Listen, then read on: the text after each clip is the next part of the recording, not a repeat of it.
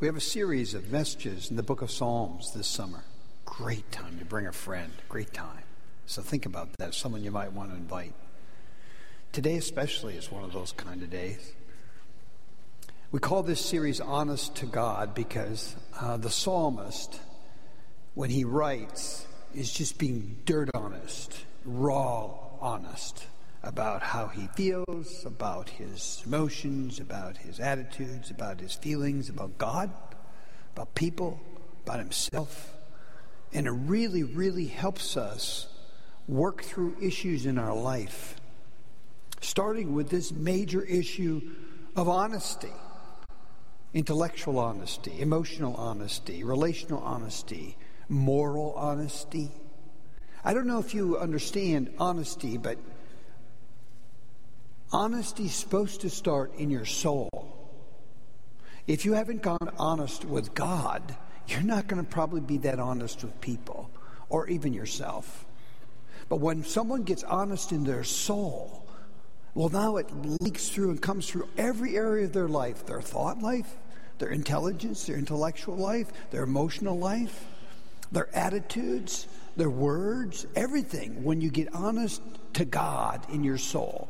And this whole series in the book of Psalms is really about that. And I don't know how much time you've spent in the book of Psalms, but I would encourage you to read it. Maybe this summer is a good time while we're preaching through it. It's 150 chapters. There's a lot in there.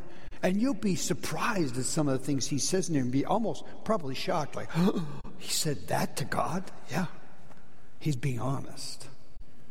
If you haven't gotten there yet, maybe you're not that honest with yourself. Maybe you can't deal with it kind of thing, you know? Maybe you're not that honest even with God, let alone other people. Well, today's no exception. This passage in Psalm 23 is a perfect example of honesty with God. And what I'd like to do is, before we even look at it, we're going to read it in just a second, is I'd like to pray with you about it. So would you bow your head and let's pray. Lord, we need your help to be able to understand ourself, you, our life, our relationships, our church, our country, the world. And it's going to take a great deal of honesty on our part to admit our sin, our impatience, our lusts, our pride. And I pray that today, for those sitting here, they'll be able to do that. They'll be able to get to the place where they're honest to God about literally everything in their life. And Lord, I know only you can push us there. Only you can bring us there. Only you can lead us there. So I'm asking you to do that in Jesus' name. Amen. If you have your Bibles, open them up to Psalm 23. And if you don't, just follow along on the screen or maybe even close your eyes, because in this psalm, the psalmist is trying to talk about you and the Lord. No. Not you and the church. Not you and your thoughts about God. Not you and your feelings about God. You and God. Because you and him were made for each other. And here's what he's trying to use to help us understand that. He says the Lord is our shepherd, like we're sheep, and he's the shepherd. So imagine a mountainside with green pastures, and here's the sheep on the side with the shepherd, and here's how it goes. The Lord is my shepherd, I shall not want. He makes me lie down in green pastures. He leads me beside still waters. He restores my soul. He leads me in the path of righteousness for his name's sake. Even though I walk through the valley of the shadow of death, I will fear no evil, for you are with me. Your rod and your staff, they comfort me. You prepare a table before me in the presence of my enemies. You anoint my head with oil, my cup overflows. Surely it is true that goodness and mercy shall follow me all the days of my life, and I shall dwell in the house of the Lord forever. I don't know if you've noticed there, but the emphasis seems to be starting with he and what we need that he has, and then it switches to I in verse 4, and then he goes to talking about you in the verses 4 and 5, and then finally in verse 6 he says, me. The whole sermon, the whole passage is about you and the Lord. Like I said. So I want you to put your mind in that position. This psalm, this sermon is about you and the Lord. Like I said, not you in church, not you and your spouse, not you and what you even think or feel. It's about you and the Lord. And I want you to try and put that in your mind as we look through this thing, because there's a way of knowing this that's beyond just comprehending the words. I don't know, maybe there's people here like me. I remember seeing this psalm first when I was in Sunday school, and I'm just a little guy, and they're having us memorize parts of it, or even trying to memorize the whole thing. I remember my neighbor friend and I, we would try and memorize scriptures, because you got certain things in Sunday school. If you did it, you get a treat or whatever. So we memorized it, you know. But it wasn't, when I became a Christian, when I was 18, it started to be real to me, and I began to understand it. But honest to God, that's this about, right? I didn't really get it until I was 40. And the doctor told me, you have the Epstein-Barr virus active in your blood. Oh, most people have it in their blood. But in your blood, it's in charge. It's taken over. And that's how I felt. I was deathly sick. They had me on steroids and antibiotics and all that stuff, and it didn't work. Nothing was working. And my doctor, she used to go here, Prima Jacob. Prima goes, sorry, Marty, nothing I can give you. You don't have a pill or something I can take? No. Well, how am I going to get better? Rest. I've been resting for weeks. I don't know if you know, but I didn't come to this church then for 9 months. I was just turning 40. And I was sicker than I've ever been. I didn't know if I could be pastor of a church. I didn't know if I could work a regular job. I couldn't put two thoughts together. I couldn't rest well. I couldn't be awake well. I couldn't do anything well. I'd have anxiety attacks. I'd have all kinds of different things going through my head. It was like my brain's going like this, and my body goes, rest, rest, rest. And it's like, you just messed up, man. You just don't know what to do, you know? So they keep telling you rest or try over-the-counter vitamin C's or whatever, you know, take some, eat vegetables.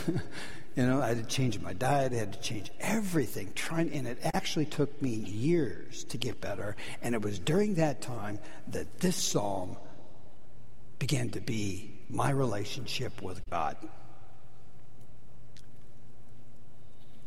I was in the shadow of the valley of death. I felt like that because I didn't know if I could be a husband. I didn't know if I could be a parent to my children. I didn't know if I could be a pastor of a church. But for 9 months, you guys kept paying me. And thank God, by His mercy and His grace, I began to understand a new way to live, a new way of understanding, a new way of life, a new way of honesty between me and the Lord. And it was right here in Psalm 23 that it really began. You know what? There were some nights I just couldn't go to sleep. Like I said, your brain's going like this, and your body's saying, please stop, please, just rest, rest. And you cannot. So you're laying there in bed sometimes for hours. And what I learned was to take Psalm 23 and run it through my mind. The Lord is my shepherd.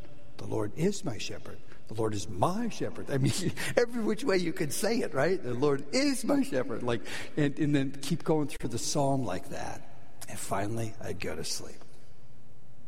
Wake up, still tired, but wake up, you know, and now I'm going to live the Lord as my shepherd through the day. And that's the only way I made it, and the only reason I'm here now. This psalm is key.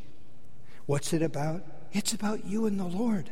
And like I said in what's called the big idea of the sermon, you and the Lord were meant for each other. Let's start the psalm. Look at what it says at the very beginning. What does he start out with? The Lord is my shepherd. And probably the first question you have is, why? I can take care of myself. I'm doing pretty good. You know, look what I've done. Look at my education. Look all I've accomplished. Look what I got. The Lord is my shepherd. Thanks, don't really need it.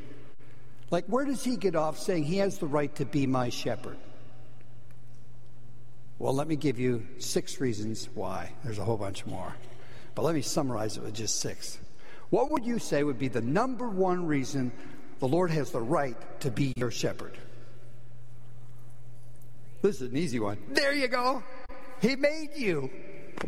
You wouldn't breathe air. You wouldn't be here. You wouldn't have anything to think about because you wouldn't have a brain. You wouldn't have a stomach. You wouldn't have arms. You wouldn't have eyes. You'd have nothing if he didn't make you. Even Psalm 139 says he knit you together in your mother's womb. Even specifically he made you. Not just generally he made human beings. Even specifically Psalm 139 says. So you're specifically made by God, for God. Number one reason he has the right to be your shepherd. Number two reason would be what? He redeemed you. That's the whole gospel story.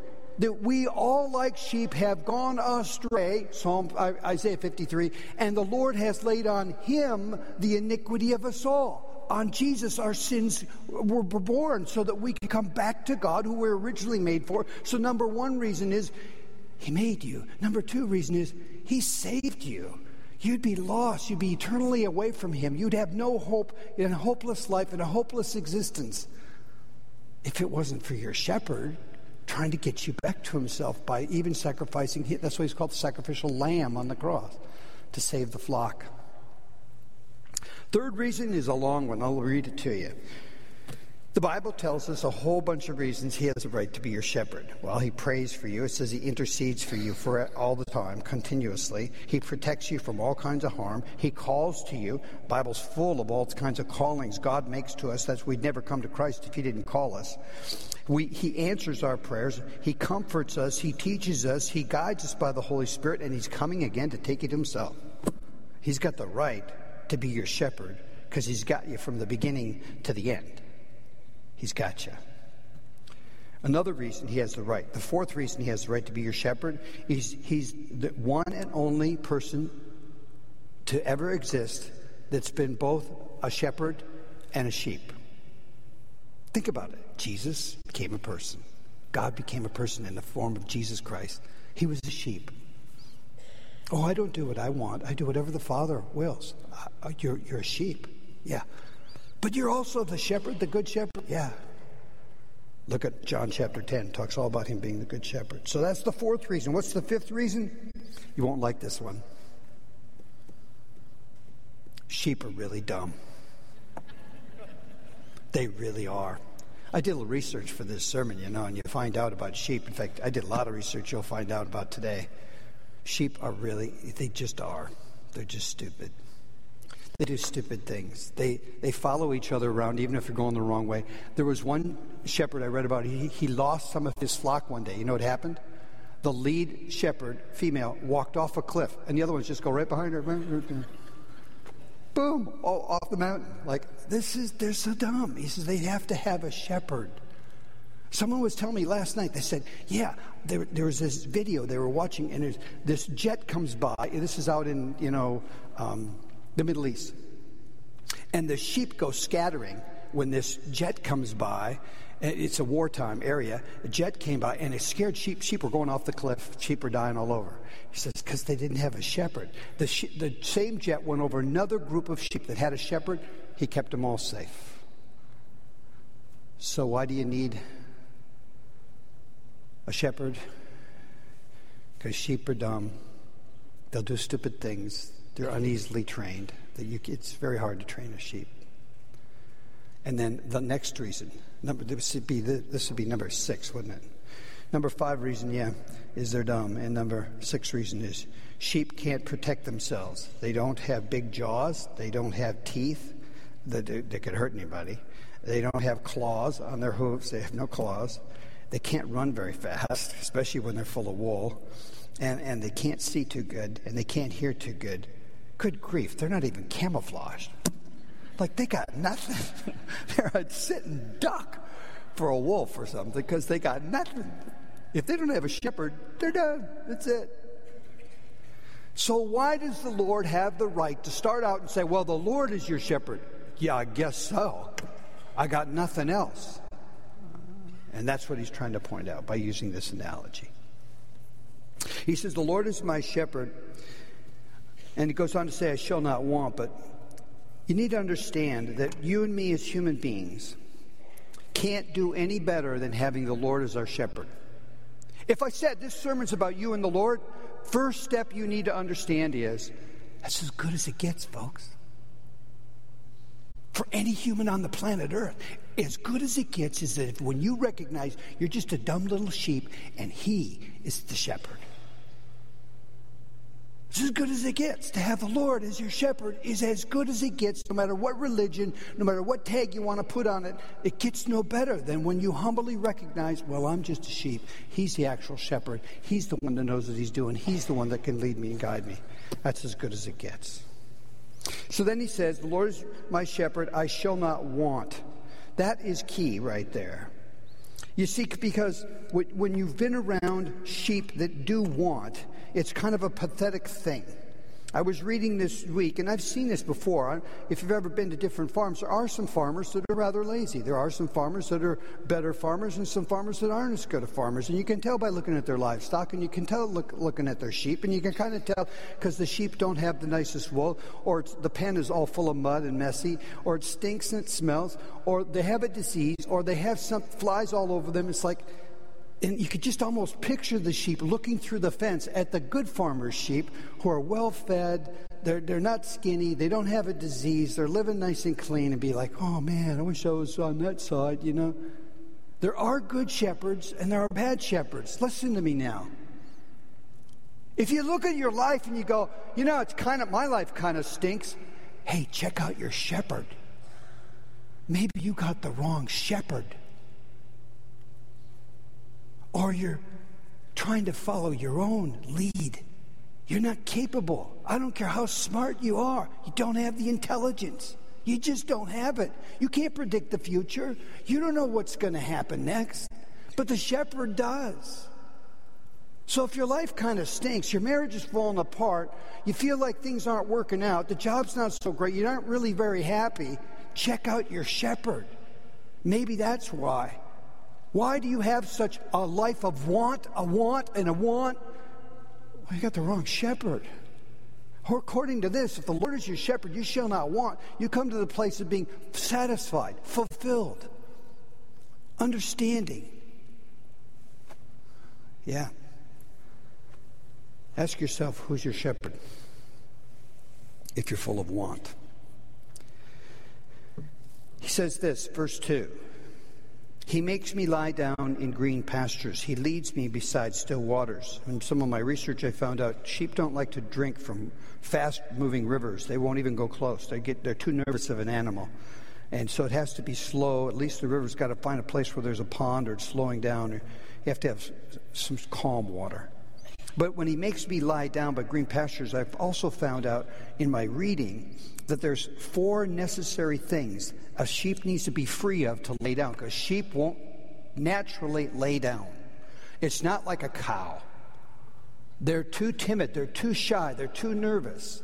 And what are they nervous about? Number 1, they have to be relieved of all fear. The fear of attack. Like I said, they're sitting ducks, and I guess you start to live like that. You realize anything could get me here. I'm kind of vulnerable. I read about one shepherd said, good grief, the flock can get anxious if a jackrabbit runs by. Like, oh, what's going on? You know, like they get all shook up easily with a dog, with a barking dog, with something that happens. Like I said, a plane flying over. So first thing they have to be free of is fear. The second thing, to make them lay down. Notice he says that, I make them lay down. The shepherd's got to make an environment they can lay down in. Number 1, get rid of fear. Number 2, you got to get rid of the friction. Sheep tend to have friction with each other, especially during mating season, where the rams are butting each other and they're pushing people around. He says the whole herd can get all messed up if there's fighting among the sheep. He said, chickens have a pecking order, they call it. Remember that pecking order? Who's the head rooster kind of thing in the pen? He says sheep have a butting order. Sounds funny, but they're butting each other. So who's the toughest kind of thing? It's the same thing. Got to get rid of that, or they're not going to lay down. He says the third thing you got to get rid of, and they have to be free of, is flies. Flies are a major irritant, and we're going to talk about this later, but they're a major irritant to sheep. And if you've been around farming much, yeah, you're going to deal with flies and parasites and stuff, but sometimes a fly can get up into the nostrils of sheep. This happens, I guess, quite often, so they have a way of dealing with it. I'll tell you in a minute, but they actually lay eggs up in the nostrils of the sheep. Gross, I'm going to gross you out here. and the sheep gets an infection or it gets up in there, and he can feel the tickling. Can you imagine tickling in your side? So he starts butting his head up against the fence post or against each other. He says, well, now the whole flock is all messed up. And I can't get them to lay down because a couple of them have flies in their nose. Or the fourth one, they have to be free of hunger, well-fed. He says the only way you can get sheep to lay down is if those four requirements are met. They're not afraid of anything. There's no friction among them. They've dealt with the fly issue. Somehow the shepherd's gotten the flies away or taken to a place where there aren't any. And then finally, they've got to be fat, ready to. He says, then finally they'll lay down. He says, because sheep don't do that. They don't rest easily. Is that kind of like us or what? We don't rest easily. We've got to get rid of some of these things, and the only one that can help us do that is a shepherd. The reason you can't seem to rest or lay down might be because, again, check out your shepherd. Do you have a good shepherd, or are you worried about what's going to get to you next? When's the next foot dropping? Kind of a thing. Well, you aren't free of fear, are you? Or the flies, of things bothering you. Lastly, in this verse, in this section, look what he says next. He restores my soul. He leads me, verse 3. He leads me in the path of righteousness for his name's sake. He restores my soul. I was reading in here, there's a thing called A Shepherd Looks at Psalm 23. And the shepherd's name is Phil Keller. I often read to you from a guy named Timothy Keller. Well, this is Phil Keller, different guy. He wrote a book about shepherding because he was a shepherd. And he says one of the things shepherds look for is a sheep that's cast. Have you ever heard of cast? C-A-S-T? Well, that means the sheep who might be full of wool because it hasn't been sheared yet, might not be, might just be a fat sheep. He says, but literally they can get in a place when they finally do lay down that what a pathetic animal. He says they'll fall on their back and they can't get up. And he says they're laying there on the ground. He says, seriously, every morning a good shepherd walks around, looks at the flock, and makes sure none of the sheep are cast. Because if they're cast, they're going to die. They really are. He says, and the blood starts running out of their legs, and they're sitting there running and going nowhere. And they can't get tipped over to get back up. So you have to, as a good shepherd, get down, turn them over. He says, literally, you start massaging their legs, trying to get that blood going back in circulation again so they can walk. And he says, if you don't have a shepherd there to do that, the flock moves on. They lay there like this. And a wolf or whatever predator comes and kills them. Do you feel like that in your life? Well, I'm not getting anywhere. I'm going real fast. I'm doing a lot. But I'm not going anywhere.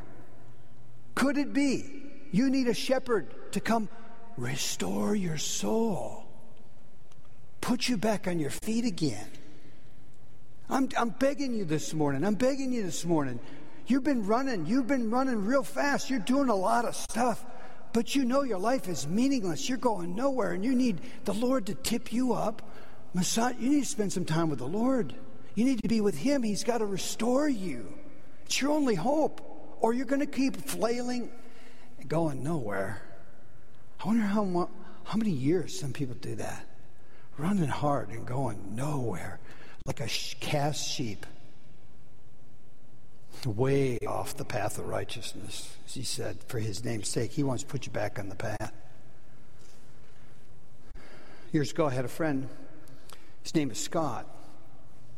I might have told you some about Scott before. He was a really neat guy. Oldest in his family. He had like a whole bunch of sisters and a little brother.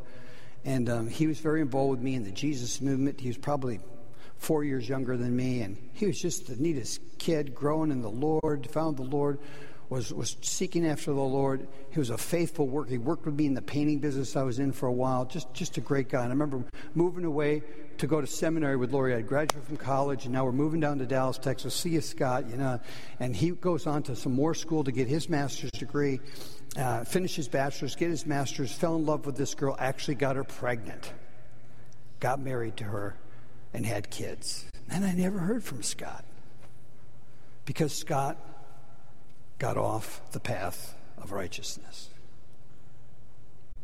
He stopped following the shepherd. And he left his wife and 3 kids. Had another woman he was involved with. And after 13 years, Scott decided, I'm not going anywhere. And he came back to the Lord, back to the path of righteousness. And began communicating with his ex-wife, who never did remarry. And after 13 years, he remarried her again. Isn't that beautiful? And his kids were overjoyed that the family's back together. He was back on the path of righteousness. He had gotten off. I can't help but think there are people in this room right now. You are like Scott, and you're off the path of righteousness, and you know it, honest to God. And it's time. This morning's your time. I'm calling you out. God's calling you out. Get back on the path of righteousness. Come back to the Lord. Please. It's your only hope. You're just like a cast sheep running around, and you know it. You know you're going nowhere, except probably into more pain and threat and difficulty. I mean, Scott was going down this. So later on, Scott got a hold of me, and I've visited him and his wife. It's beautiful. Well, it's a beautiful story. As painful as it is that he was gone for 13 years, he came back to the Lord. You can too. Secondly, let's move quickly through point 2. He's telling us how we need the Lord. Now in verses 4 through 6, he tells us, well, you can have him. You can have the Lord lead you, be your shepherd. Look at verse 4. Even though I walk through the valley of the shadow of death, I'll fear no evil. For you are with me. Your rod and your staff, they comfort me. Sheep are most often raised, especially in the United States, in the western part of the United States, in the mountains. And what the sheep do, I remember Phil Keller that I was reading was saying, I read verse 4 and I realized, I know what he's doing here. He's taking the sheep up to their summer range. The summer range is up in the mountains. After the snow's cleared and everything just turns lush green. And he says, so what you got to do is you want to get your whole herd up to get all that pasture up there. He says, so you're taking the guys up there, your whole flock, but he says to get up there, you got to go through some valleys, because if you have mountains, you also have what? Valleys. He says, so you go through the valley of the shadow of death, and the best thing you want for the sheep is stay close to me, because there's predators around. There's things that could happen. There's rock slides, there's stuff, so stay close, and he's going to guide the sheep through the valley of the shadow of death up to the green pastures. And he says, in fact, that's what verse 5 means. Verse 5 says, you prepare a table before me in the presence of my enemies. You anoint my head with oil. My cup overflows. He's saying, that's what we call those things up there. We call them tabletops.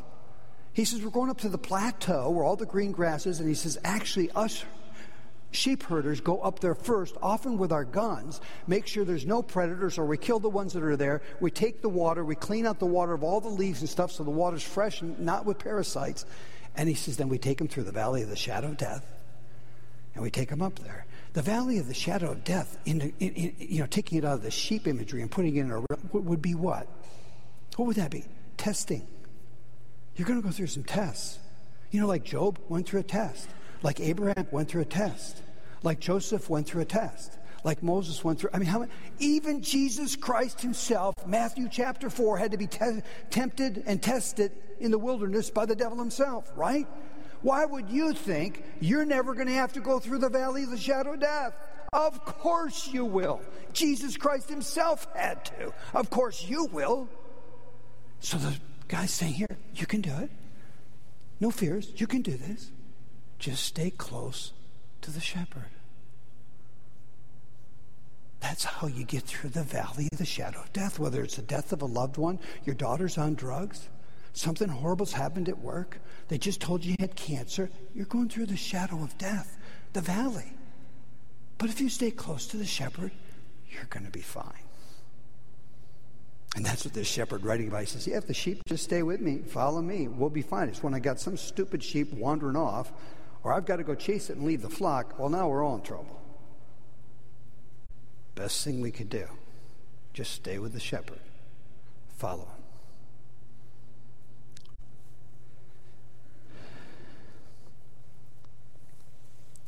him. When I was in Bible college, I had a professor named Stanton W. Richardson.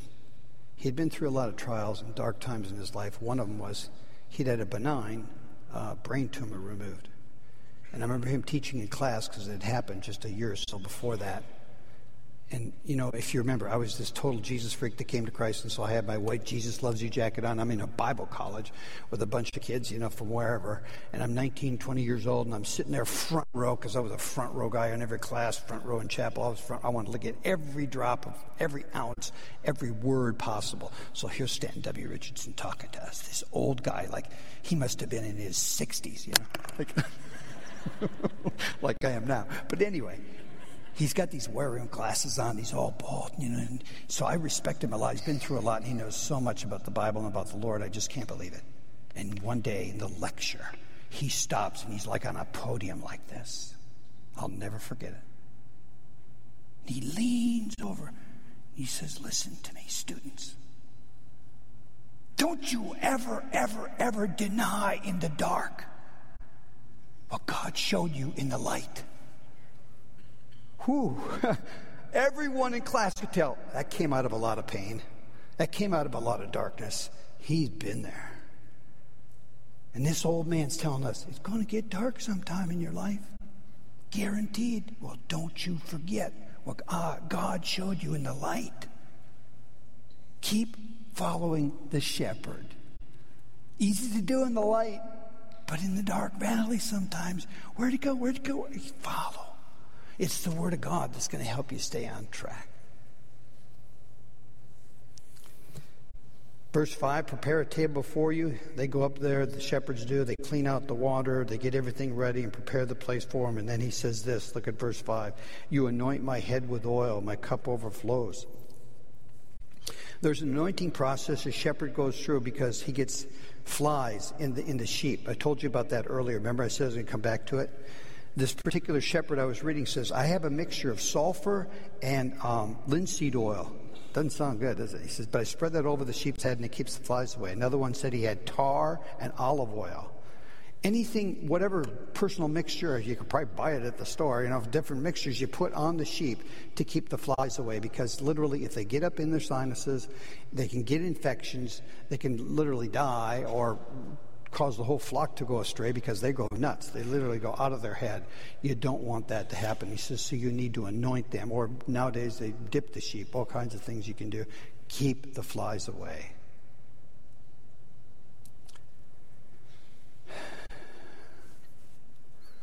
What's bugging you? My little sheep. What's bugging you? What's got up into your sinuses? Who got up into your nose? What's bugging you? Is it a person? Is it a job? Is it money? Is it your church, your pastor? What's bugging you?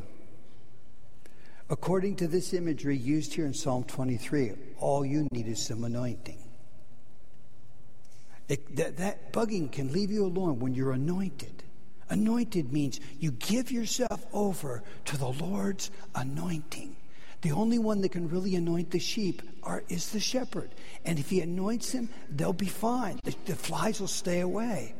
You know what? The reason you're often bugged by stuff and bugged by people is because you're still trying to be your own shepherd. You got to get under the anointing of God. Let God anoint you. Let the Holy Spirit come into you. Let him help you forgive and forget and let go and not trust in your own understanding. Come on. That's what it means to follow the shepherd. You let him anoint you. And then finally he ends with these words. You ready? Surely it's true that goodness and mercy shall follow me all the days of my life, and I shall dwell in the house of the Lord forever. Wow, what a promise.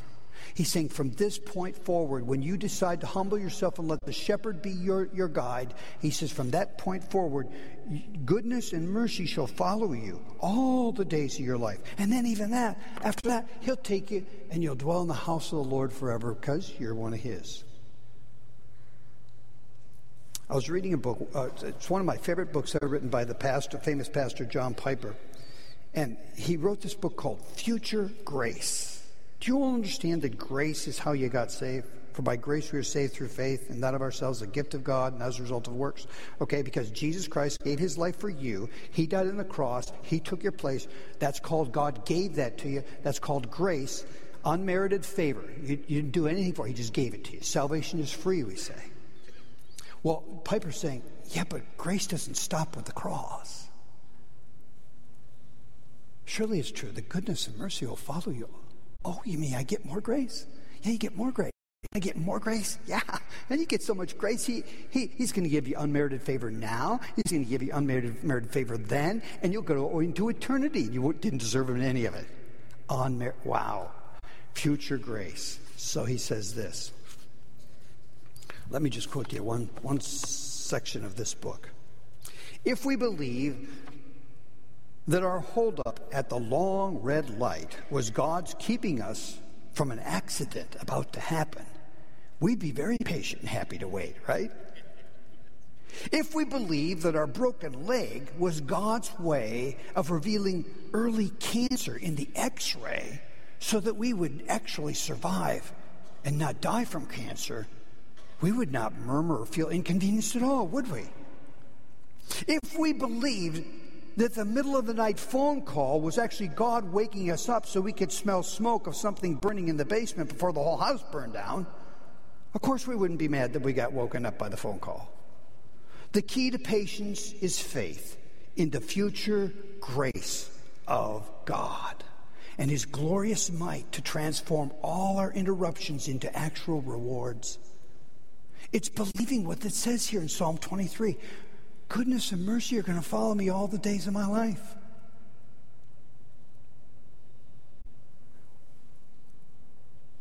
You don't believe that, do you? If you did, would you be complaining about the weather? Would you be complaining about the stuff that you complain? You don't believe it.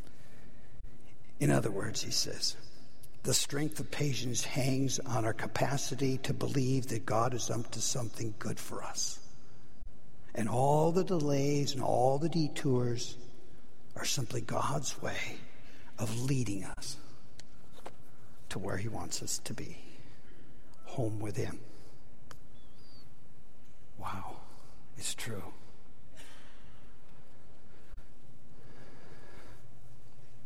Oh boy, I'm out of time. But I have time for some passages. Here's what's very interesting. This imagery, he's the shepherd, I'm a sheep, he's the shepherd, you're just his sheep. This whole message is about you and the Lord. Guess what? You go into the New Testament, Jesus, the Apostle Paul, the writers. I don't have time to show you a lot of passages, but I'll give you a little sampling. They take this same imagery, and you know what they keep saying over and over again? It's a warning. They keep saying, watch out for the wolves, because you're just a sheep. Listen to this. Ready? Matthew chapter 7, verse 15 reads like this. I'll read it to you. Matthew 7, verse 15 reads, beware of false prophets who come to you in sheep's clothing, but inwardly are ravenous wolves. There's going to be wolves in sheep's clothing, and it's going to be actual people. He says, you got to be aware of that. Or look at this, Jesus again, Matthew chapter 10 says this, behold, I'm sending you out as sheep in the midst of wolves. So be wise as serpents and innocent as doves. Beware of men, for they will deliver you over to courts and flog you in their synagogues, and you will be dragged before governors and kings for my sake, to bear witness before them and the Gentiles. He goes, we don't have time to read. He goes on to say, don't worry, I'll show you what to say. Just stay close to me. I'm your shepherd. I'll lead you. He's saying that to the disciples because he knows that's what's coming. Okay, look at this one. Paul's talking to the Ephesian elders. Him and the Ephesian elders had a real close relationship. He had been in Ephesus because it was a key port town. He knew that church needed to be strong. And so he's been ministering to the elders and the whole church there for 3 years. That was a long time for Paul to stay somewhere. And he's about to leave, and he makes this speech. And then at the end, we won't read it, but they're all hugging and crying each other. You can just imagine this. He's going to leave. But look at what he says. Pay careful attention, verse 28. to yourselves and to all the flock in which the Holy Spirit has made you overseers, to care for the church of God, which he obtained with his own blood. I know that after my departure, fierce wolves will come in among you, not sparing the flock. And from among your own self there will rise men speaking twisted things to draw away the disciples after them. Therefore be alert, remembering that for 3 years I did not cease night or day, to admonish everyone with tears. And now I commend you to God, and listen to this, and to the word of his grace, which is able to build you up and to give you the inheritance among all those who are sanctified. He gives us a big key there. He says, I commit you to the shepherd, to God, and to what? His word. It's going to keep you safe. His word is his protection. His word is how you're not going to be deceived by the wolves. His word, he says, the word of grace. This is it right here. Finally, there's one more. It's in 1 Peter. Peter's telling the elders of the church. He says, 1 Peter 5, so I exhort the elders among you as a fellow elder and witness of the sufferings of Christ, as well as a partaker in the glory that is going to be revealed. Shepherd the flock of God. So guys, this is you got to lead. The leaders need to lead, or the whole flock is in jeopardy. And how many times have we seen that happen, right? Pastors, elders messing up, having an affair with somebody or something like that, and the whole flock, church goes down in flames. He says, well, shepherd the flock of God that is among you, exercising your oversight not under compulsion, but willingly as God would have you, not for shameful gain, but eagerly, not domineering over those in your charge, but being examples to the flock. And when the chief shepherd, that's what he's called, God, Jesus is the chief shepherd, appears, you'll receive the unfading crown of glory. Likewise, you who are younger, be subject to the elders. Now notice this, clothe yourselves with all of you with humility toward one another, for God opposes the proud but gives grace to the humble. Right there, I saved those words for last because that's the key to the whole thing. Proud people, proud Christians are not following the Lord. He says, clothe yourselves with humility toward everyone. Clothe yourself with humility toward the Lord. He says, because it's your only hope to recognize I'm just a sheep. He's the shepherd. One thing will get you to wander from the flock: your own pride. It's the devil's program for you. That's his map. That's where he's taking you. And he got you to drink the Kool-Aid. He got you to take the false teaching because of your own ego, your own pride. That's what a false teacher is. He's full of his own self, his own pride. If you want to make it to the end, like it says in this last, surely goodness and mercy will follow me all the days of my life and will dwell in the house of the Lord forever. Well, then it's going to take constant humbling myself before my shepherd and saying, okay, shepherd, lead me on, I follow. Let's pray.